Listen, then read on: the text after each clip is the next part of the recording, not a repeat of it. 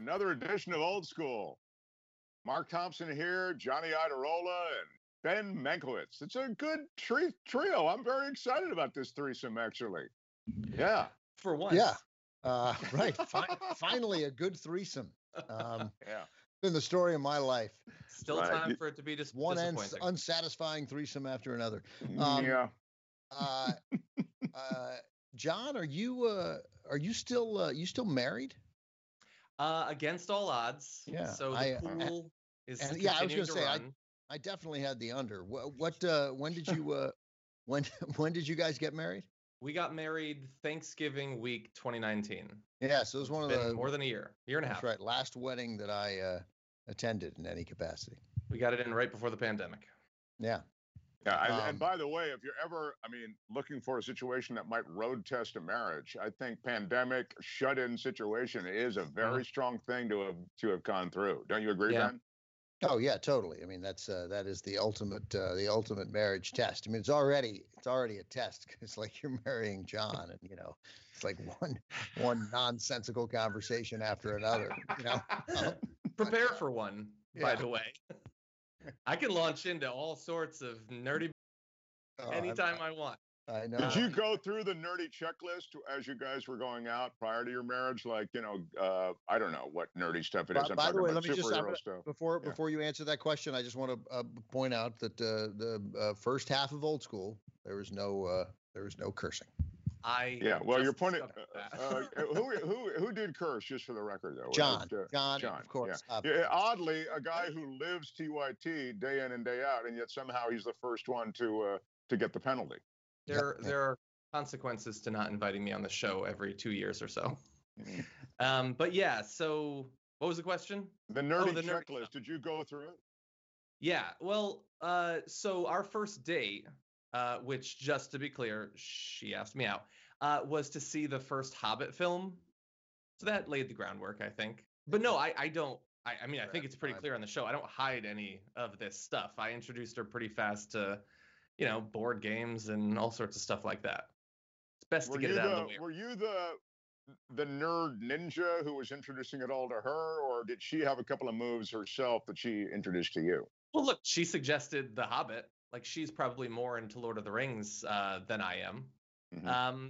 There's been a bit of back and forth. She's more like indie film nerdy to some extent. Like, she definitely is like I had never gone to, film festivals before or indie short festivals or anything like that. So I would say that would be her part of the bargain. First of all, the Hobbit movies are terrible. They're terrible. The first one's like okay. I don't. Well, wait a minute. The Hobbit movies. I didn't even see. I didn't see the Hobbit. I didn't see the second one because the first one was bad. Who's the guy who's in the first one? You're thinking of Timothy. No, it's just what is his name? Tim, right? Just Tim. Yeah, the dude from The Office. Yeah, he's the original British Office. Yeah, and he's on this Netflix show now. This sort of. He's like a rogue federal agent, and there's nothing. He's great. Like he's in something. Odds are it's better. Which means if he hadn't been in The Hobbit, it would have been even worse. He was the best. Martin Freeman. Freeman. Tim Freeman. Right. Many people call him Tim. And I think his name might have been Tim in The Office. I think think that's right. Yeah, Tim to Jim. I think the show you're thinking of is Startup, which trivia. My wife was in several episodes of Startup. Oh, is that right? Not what's Arlene's last name? Her stage name is Santana. All right. Did she take your name? She's kept the same stage name, but she hyphenated. So it's Sarah Iderola. All right. Very good. Wow. No further questions then, prosecutor? That's all I have. I just I swear we're still there. This ring is like totally legit still. Speaking of the ring, now Lord of the Rings, that was much better than The Hobbit. Like the Lord of the Rings is not for me, and I enjoy making fun of it. Right. But I get that it's reasonable to like those movies, right? Did you get frustrated the year that like Return of the King won all the Oscars? Oh, it was stupid. It was just stupid moment for the Academy, and stupid things happened. Well, of course I did. Yeah.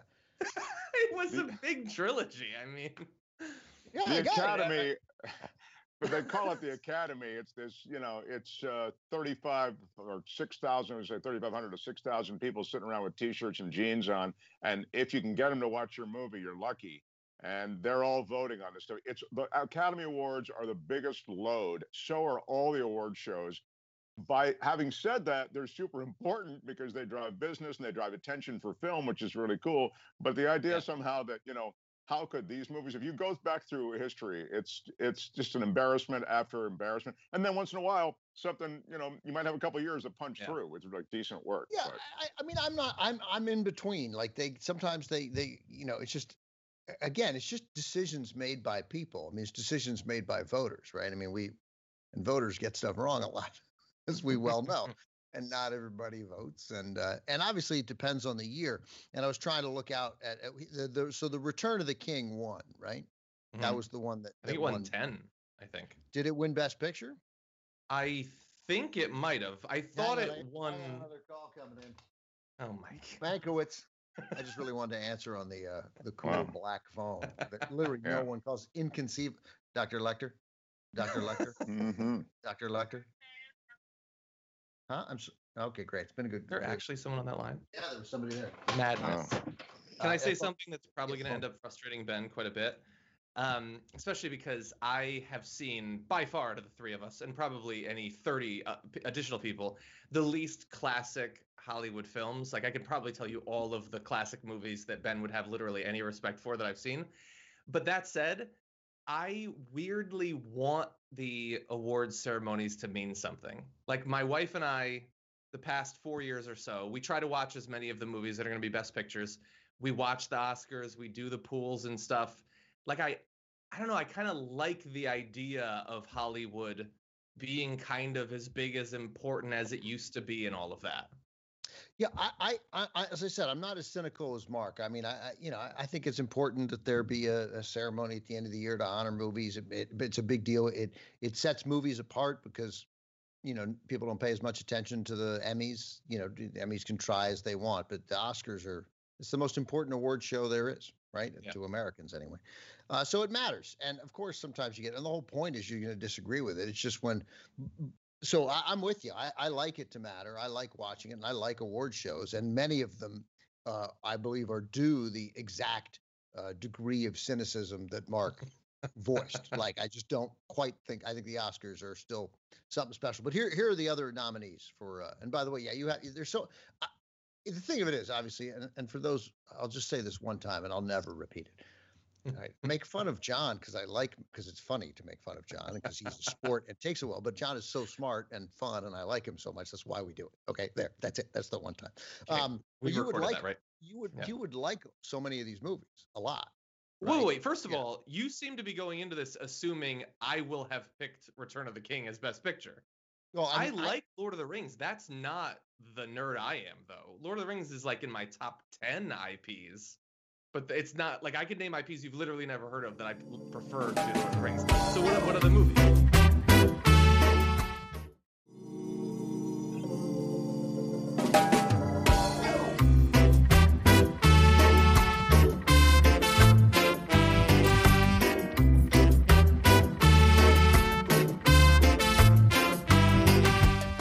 We just back up for the insanity. That's just why you make fun of John. Lord of the Rings is only one of my 10 favorite IPs. Yeah. Where are you from? Best IP like ever. Is that intellectual Who doesn't property? know what that stands for? Well, first of all, you definitely do. Humans don't say IP. Yeah, but you don't refer to a movie as IP. Exactly. Yeah, Jesus Christ. No, you do when it's part of, when there's 6 movies. Like, if I were to say the MCU, that is clearly an IP. No, you wouldn't say that either. You wouldn't say that either. Not in conversation. I'm talking to my friends. What's your favorite movie in the MCU? No, nobody would. Okay, hold on a second. Human beings don't talk that way. I want a Twitch poll. I think it might be a generational thing. I have to fall back to that. That has to be. It might be, since you started the sentence with "I want a Twitch pool." Yeah. Might be generational. Some chance, yeah. What are the movies? The other movies, the other IPs nominated. Some of them probably will be for Best Picture in what is that? 2004 or 2003? So the award ceremony was 2004. So the Return of the King was 2003. Lost in Translation, Sofia Coppola's wonderful movie with Bill Murray. Master and Commander, which I didn't like at the time. I've seen since. Is an underrated movie. That's a very well. I concur. I think that's well put. Well struck. Yeah. Peter Weir film. It's a good movie. Mystic River, which I liked a lot. Clint Eastwood. It was a grown up movie. And Seabiscuit. I think Gary Ross directed it, but it's a Kathleen Akiva Goldman script. I think very depression story. I mean, it's kind of a I think it's Gary Ross script. I think. Okay, well, Akiva Goldman did the polish on it. I was going to say Gary Ross. Yeah, I just threw that in. I would say that is I'm not. Those movies are all worthy, right? They're all, but that's not a great year. But didn't Lost in Translation win it? Lost in Translation did not win it, you're saying? No. Return of the King won it. I think in hindsight, we can step away and say it's not a good year because of those movies, I would probably pick Lost in Translation. That's the only other one I've seen. I did like it, but I would probably. You should see Master and Commander. It's your kind of movie, John. But it's pretty good. You should see Master. I'm not really into boat movies. For some reason, like I like spaceships, but regular ships don't quite do it for me. See, that's a sentence, by the way. I'm not really into boat movies. I like spaceships. That's a sentence that people say to. You mean boat IP? You're not into. Like whatever, like the thing, the little part of your programming that the sort of the human part of it, like that worked there, clicked in, and that was good. They just need to refine that part. Okay. But I think you would like, because that's what's the writer's name? What's the guy who's written all those books that Master and Patrick O'Brian, who's written I've never read anything by him. Yeah. I think it was Akiva Goldman wrote a lot of them. Into the polish. So let me see some of the Johnny Depp won Best Actor for Mystic River. Johnny Depp nominated for Pirates of the Caribbean. Ben Kingsley, House of Sand and Fog. That was what would I say? Sean Penn for Mystic River. Johnny Depp for Pirates of the Caribbean. That was the first Pirates of the year. Must have been the first Pirates of the Caribbean. That was a good one. No, that's just The Curse of the Black Pearl. I don't know that. Was that the first one? Yeah, that's the first one. No, okay. Jude Law for Cold Mountain and Bill Murray for Lost in Translation. Ben Kingsley's performance in House of Sand and Fog is, oh my God, it's so good. But that movie's a downer. Tim Robbins won Best Supporting Actor for Mystic River. It's weird that it won Best Actor, Best Supporting Actor, not Best Picture. Yeah. Alec Baldwin also nominated in The Cooler. It was very good in The Cooler. Yeah, but that was not a good movie. Oh, I liked there were two great. There were two great scenes in The Cooler. You didn't like it. Why? Well, I just didn't feel. I guess I felt maybe this is because I'm a Vegas degenerate a little bit, that I felt it didn't hold any. Well. Yeah, I'll be honest with you. The premise is absurd, and maybe I couldn't get past the premise. Right, there's no such thing as is such a thing as a cooler is ridiculous. Yeah, that a guy is so unlucky that they send him to a table when a table's hot, and it instantly. It just, and I think frankly I couldn't get past that. And I'll also say that within the construct of the film, it seemed as though there were really sort of over the top, stereotypical characters, and that bothered me. But that said, some of the other characters, or the running characters, I think it's William H. Macy and some of the other, I forget who's the female lead. Maria Bello. She was awesome. Maria Bello, exactly. I mean, you've got real gifted actors doing gifted work there, but I just felt the premise was clunky and bad, and I felt, as I say, arch characters. The premise is absurd, but I remember it being fun and funny. By the way, there's I tried so hard to make sure I get her pronunciation right. I mentioned her on TCM, but Shohreh Aghdashloo,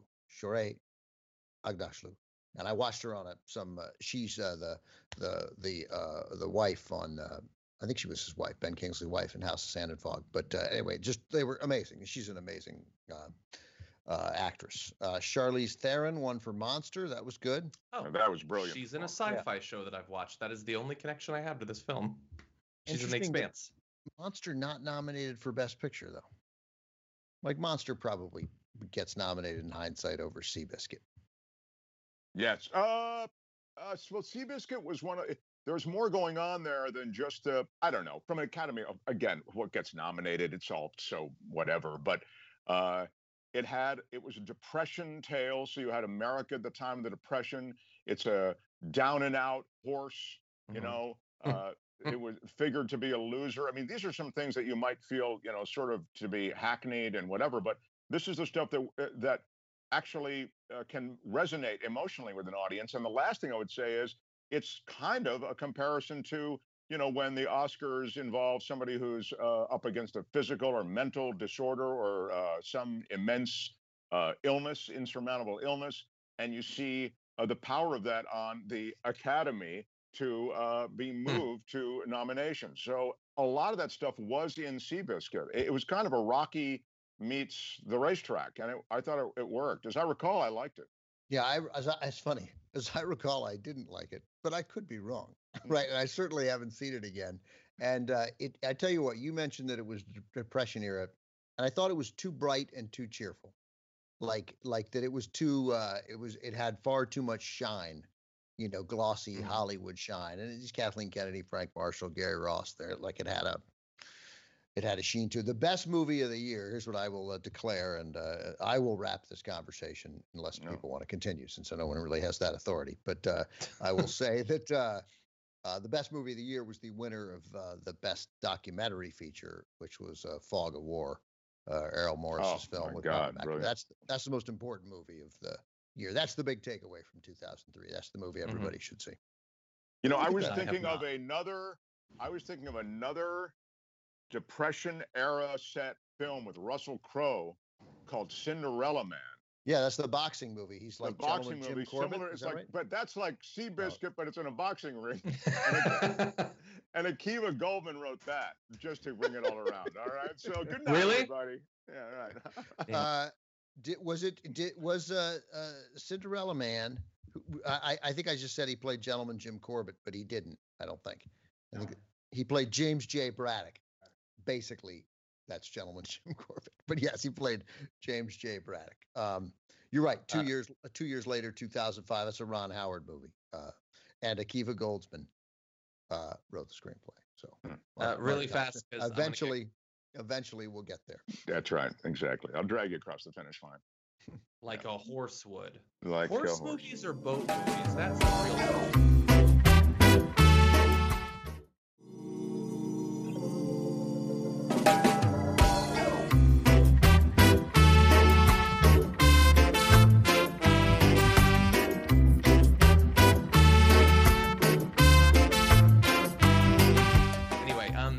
Yeah, they're gonna get mad at me on Twitch if I don't mention this. But in the poll, it was 2 out of 3 said it was weird to talk about IPs. That's just wow. I don't trust popular opinion.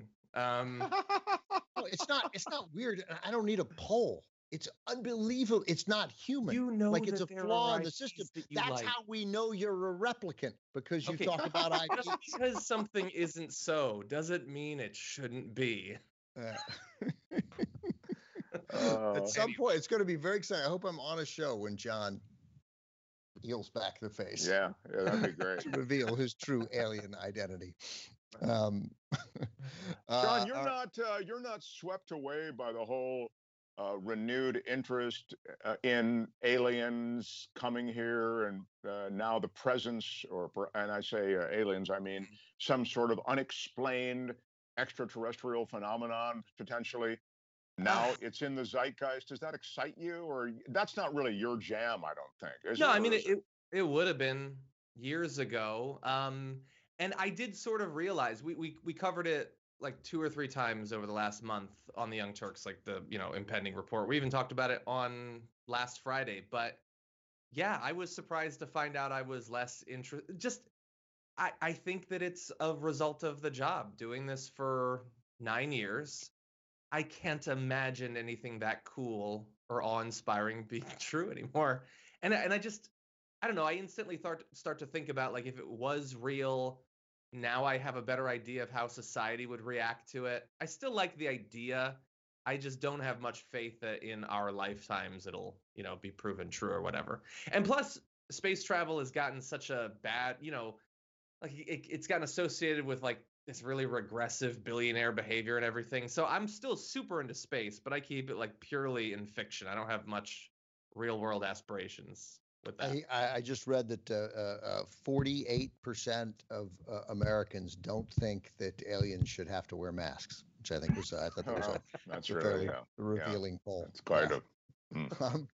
I was just at my daughter was in a play, and the performance was today, a version of School of Rock. Really? You feel it was nomination worthy? I mean, I do. There was once one of them asked for a line, and the other 5 girls realized that they could also then ask for a line. It was no! Yeah, really. Then it just became like, hey, we don't have to. I don't have to remember anything. No, you're doing it live. Come on. Yeah, that's right. Line, maybe the funniest thing I'm line. Yeah, sure. I'll take one. Yeah, great. Yeah. But it was. They. Oh, what was I saying? Who cares? Doesn't matter. School of Rock. Jack Black. School of Rock. Jack Black. I don't remember. I'm sure it was good. Was it good? That is terrific. Of course it was good. They were 8. They're adorable. Yeah, exactly. Oh, masks. Right. We had a conversation. It was a theoretical conversation about masks. There's a place here which is very well titled called Big and Tiny. I don't know if it's a franchised, but it's a like a WeWork type space, right, where you go to get stuff done, but you also has childcare. So you can bring your kid, and there's stuff for the kid to do, but you can work as long as you can work with the sound of children playing. But I'm sure many parents who have their kids a lot of times are quite used to the background noise of kids, and they can work. And the issue was on June 15th here in California, as things open up next week, that you won't be required to wear a mask. And so they made the announcement the kids at this Big and Tiny won't have to wear masks. And the mom was wondering, like, will we at any point adapt I'll say Japan, I'm sure it's elsewhere in Asia, the policy of, hey, I'm feeling a little under the weather, or my kid is feeling a little bit under the weather, I'm going to wear a mask today.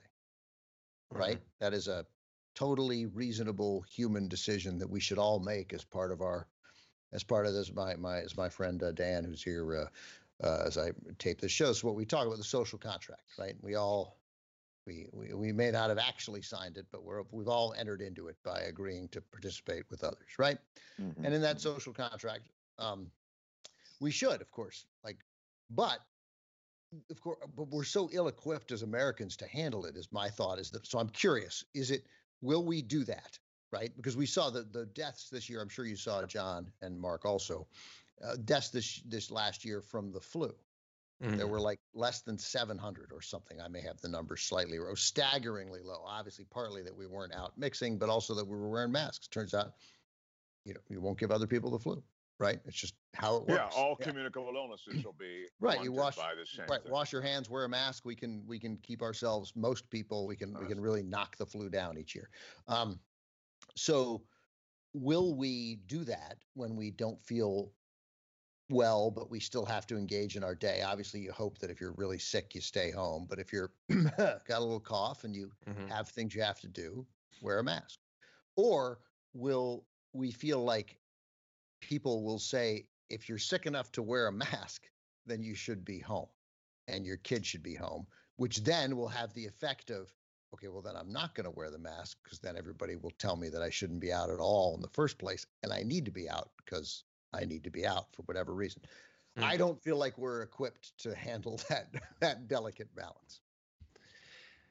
I mean, I definitely think that to the extent that, like, there were a lot of things that we try to do to get people to wear masks during this. And I feel like, even though I can't prove that the incentive to protect yourself was marginally more effective than protecting others, like, I think in theory we could have come out of it. More. I thank you for making the point. I was going to say, are you kidding? You and your philosopher friend go sit on a rock and get stoned. This country only cares about, we care about ourselves. We don't know what a social contract is. There's no implicit understanding that if I do something good for the other person, that it'll forward society. We are selfish as hell. One of the great errors they made is this campaign, be a hero, wear a mask for the other guy. The other guy, screw the other guy. He's got the toilet paper that I tried to find earlier tonight. I mean, it's, I think, I'm sorry.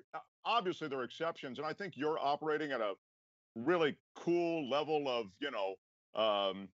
agreement with families that care about each other. But the rest of us out here are in a rugby scrum of trouble, Ben. And believe me, we're all elbowing each other for the last can of two.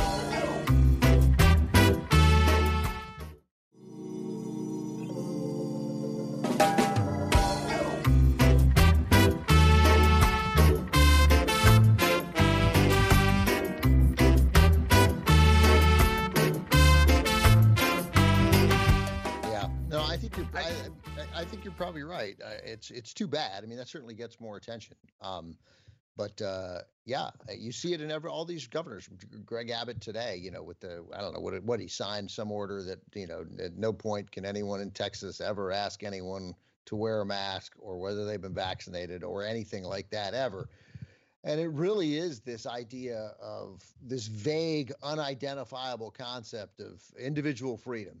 Right, which of course we don't really never have. I mean, you have to have a driver's license, right? You can't just get in a car and drive wherever the hell you want at whatever age you want. So we have rules, but at whatever speed you want. Right, you can't go with whatever speed you want, right? Of course, you pay taxes. There's a zillion restrictions, right? You can't build your house wherever you want. There's rules, and you can't just get a gun whenever you want and take it. Oh, right, never mind. Actually, that one you can do. But there's no sense of collective good, and of course, as soon as you, God forbid, use the word collective, well, then you might as well be one of the Hollywood 10. I mean, you're a communist, and you'll never work in this town again. And the idea of the collective good just seems obvious. Like, I'm not feeling well, but I got to run some errands. I'm going to wear a mask, right? So I don't get any other people sick. It just seems like such an obvious. In fact, it's interesting because last point.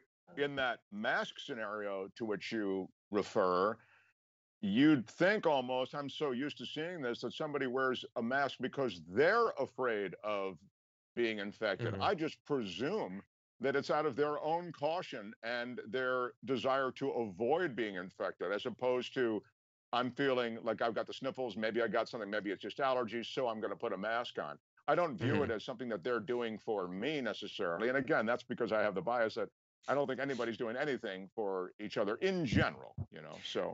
I think that we might see a little bit more of like, I'm going to go on a long flight, so I'll wear it to protect myself.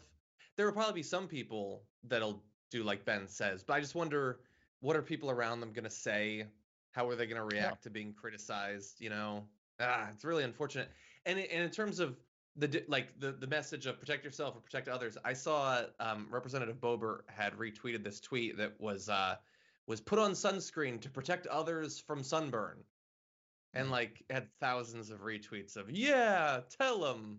Like, there's just not even an understanding of the aspect of helping others, let alone a respect for that or a belief that that's a laudable goal. It's the hostility to the idea that you would. We're not even helping others. We're not talking like you want to, look, man, we all step around homeless people, right? Like, we're all together on that, right? It's just one of these weird, awful things that we have become accustomed to living with, right? But we're not talking about helping other people. We're just talking about we're just talking about not running them over. Yeah. Right. I mean, it's almost, it's like you want to say to Lauren Boebert, like,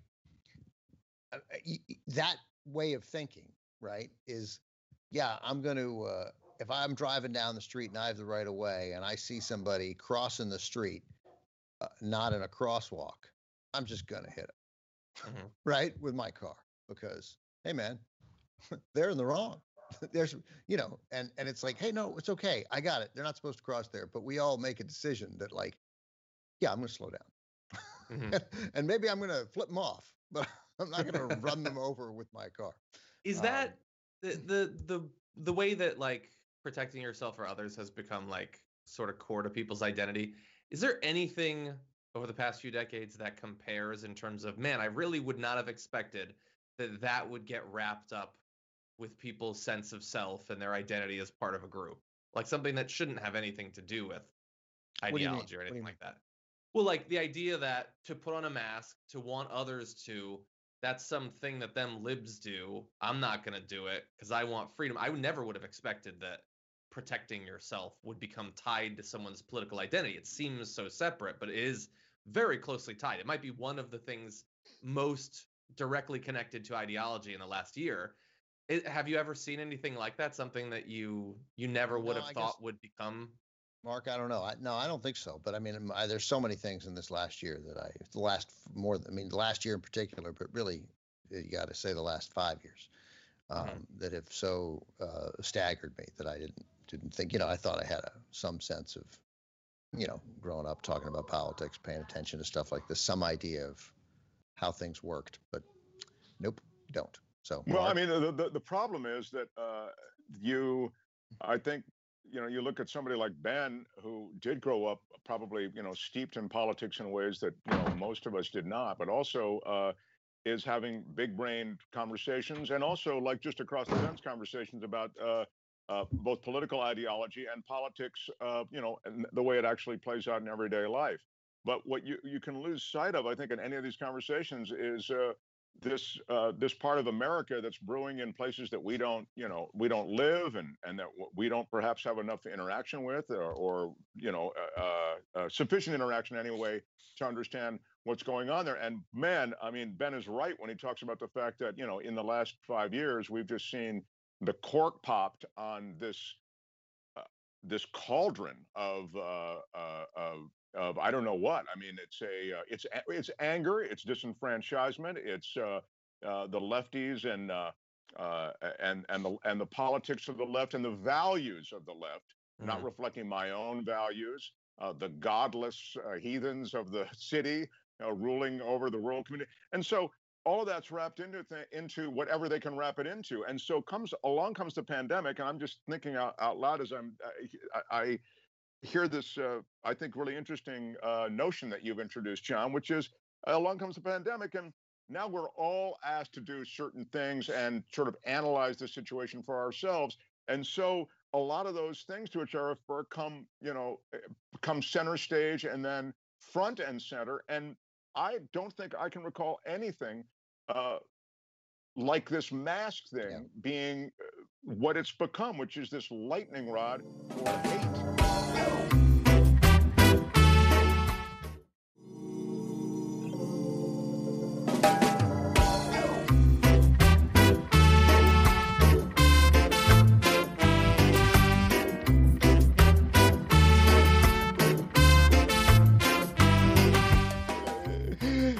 Mystic River, I thought there was a lot to it. It was a little long, Mark. Yeah. Look, man, we were just, what we learned is the way information is the power of that network of information, the power of the misinformation, and that we are, and it's not just as simple as it's not Fox News, and it's not. It wasn't merely Rush Limbaugh and the other conservative radio hosts. It was really Facebook. And I'm mostly Facebook, but the other social media sites. And with, as always, the most important person is not a political ad; it's your friend telling you what to think. And they're, and the articles getting shared on Facebook. That was really the beginning of the end.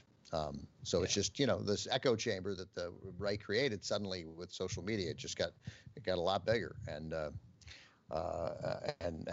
that sort of it fed the anger and the misinformation. I don't know how we get and it's, I mean, look, it extends into this this, I don't want to call it post-pandemic, but pre-post-pandemic period, and during which, by the way, we may see another variant spike. I was reading something just today about a new kind of variant. Now, you never know whether what you're reading, also to Ben's point, is this clickbait that I'm reading, or is this a legitimate? And they had a doctor on, and epidemiologist who seemed to know what he was talking about. Who just was prescribing vigilance. I don't know what the hell that means. All right, of course, I'm going to be.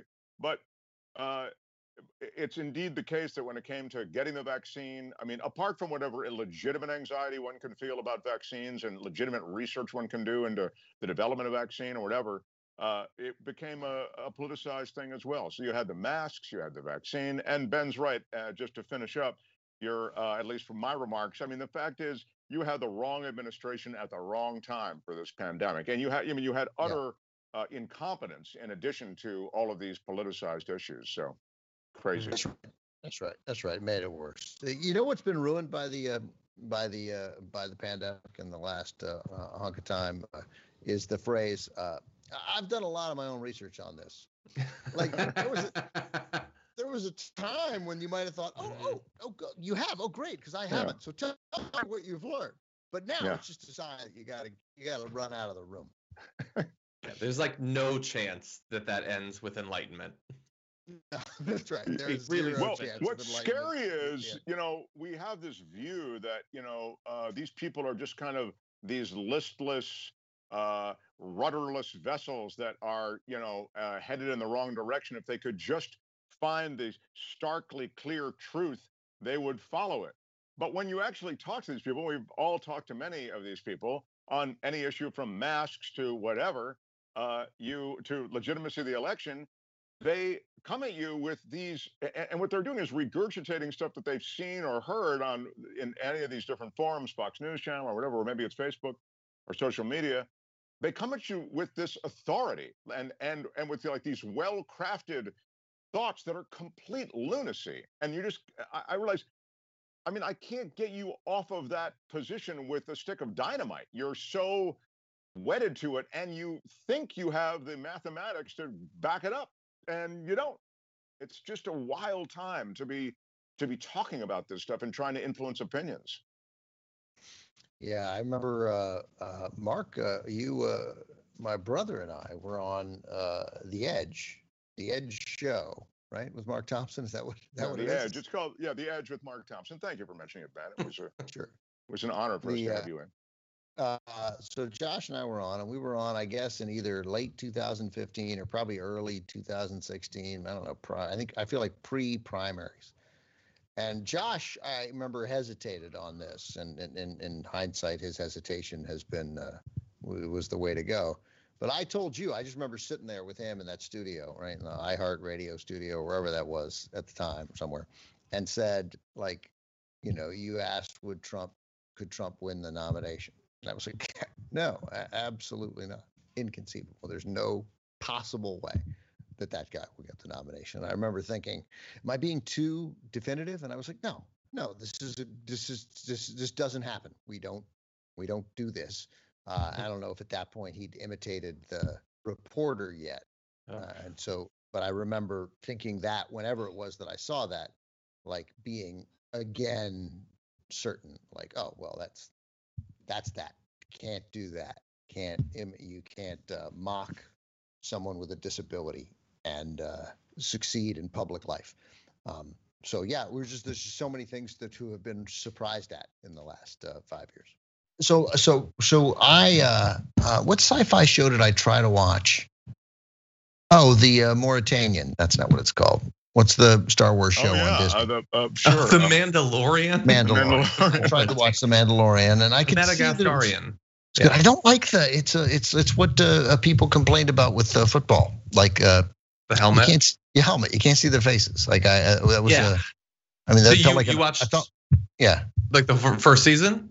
No, I watched like the first 2 episodes, and I got that they were good. I don't know that world. Yeah. But is there a primer for that, John? For real? Could I glance at a couple of web pages and get me up to speed so that when I hit the series, maybe. I would be, I honestly, I don't, I definitely think, look, if you know the world, you will appreciate it. But I don't think that they really expect you to. Like, anything that references it is going to be like an Easter egg. It's not like you need to know this. Oh, okay. I wasn't lost. I just don't know it and I'm not into it. Yeah, but it wasn't confusing. Yeah, it's not in like a time or a part of the universe that you would necessarily know from other stuff. It's new territory. The main actor, Pedro Pascal, is really good. Like, he's, in Game of Thrones, he had a great role there. He's very good. It's obviously difficult for him to carry a series through the helmet, but I think he does a pretty good job. Yeah, and the second series was really good too. Actually.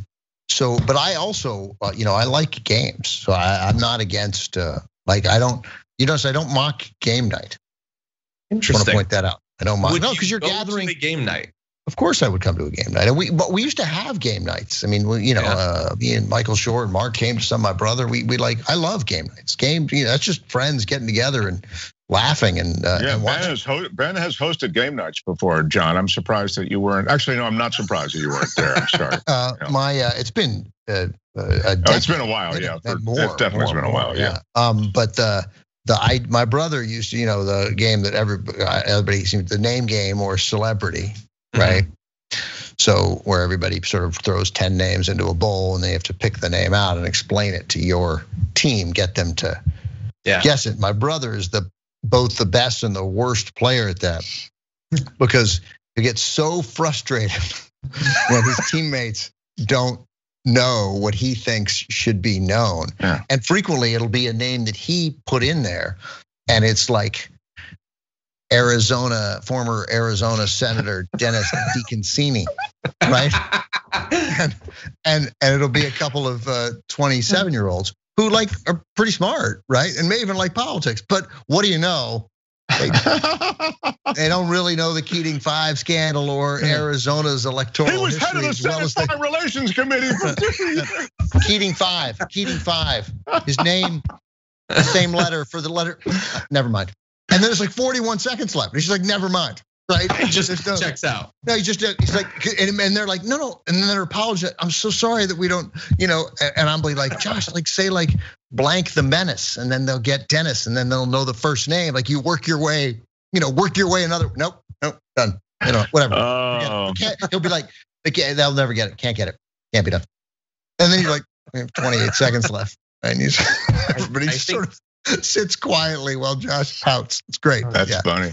And but he knows more about each person. But that said, he's always the smartest person. He's brilliant. Yeah, that's right. It's his brilliance. It works against him. The brilliance works against him. That's exactly right. Yeah. I guess we're out of time. Yeah, that's right. But, TYT.com/join. Anything else? TYT. ShopTYT.com. If you want to. Every morning at what, John? 10 o'clock Eastern. 10 Pacific, 1 Eastern, and now starting today, now 90 minutes. We lead directly from 10 Pacific into 11:30, and then right as we're finishing, Dr. Rashad Ritchie's new show Indisputable comes on for another hour. Good information. All right. Stuff. All right. Thanks, John. This was fun. Awesome. Nice to see you. That was fun. We almost certainly won't do it again, but it was good. It's good. John, we should make some plans now that we can hang out. We can do. What are we watching? Paths of Glory. I've got Paths of Glory. Yeah, we got to watch Paths of Glory, and we got to hang out with Arlene before she leaves him. So. Oh, that's right. Yeah, we're on the clock. Clock's ticking. Hey, we've got weeks. Okay, it'll be fine. All right, everybody. Good night. Bye. Bye.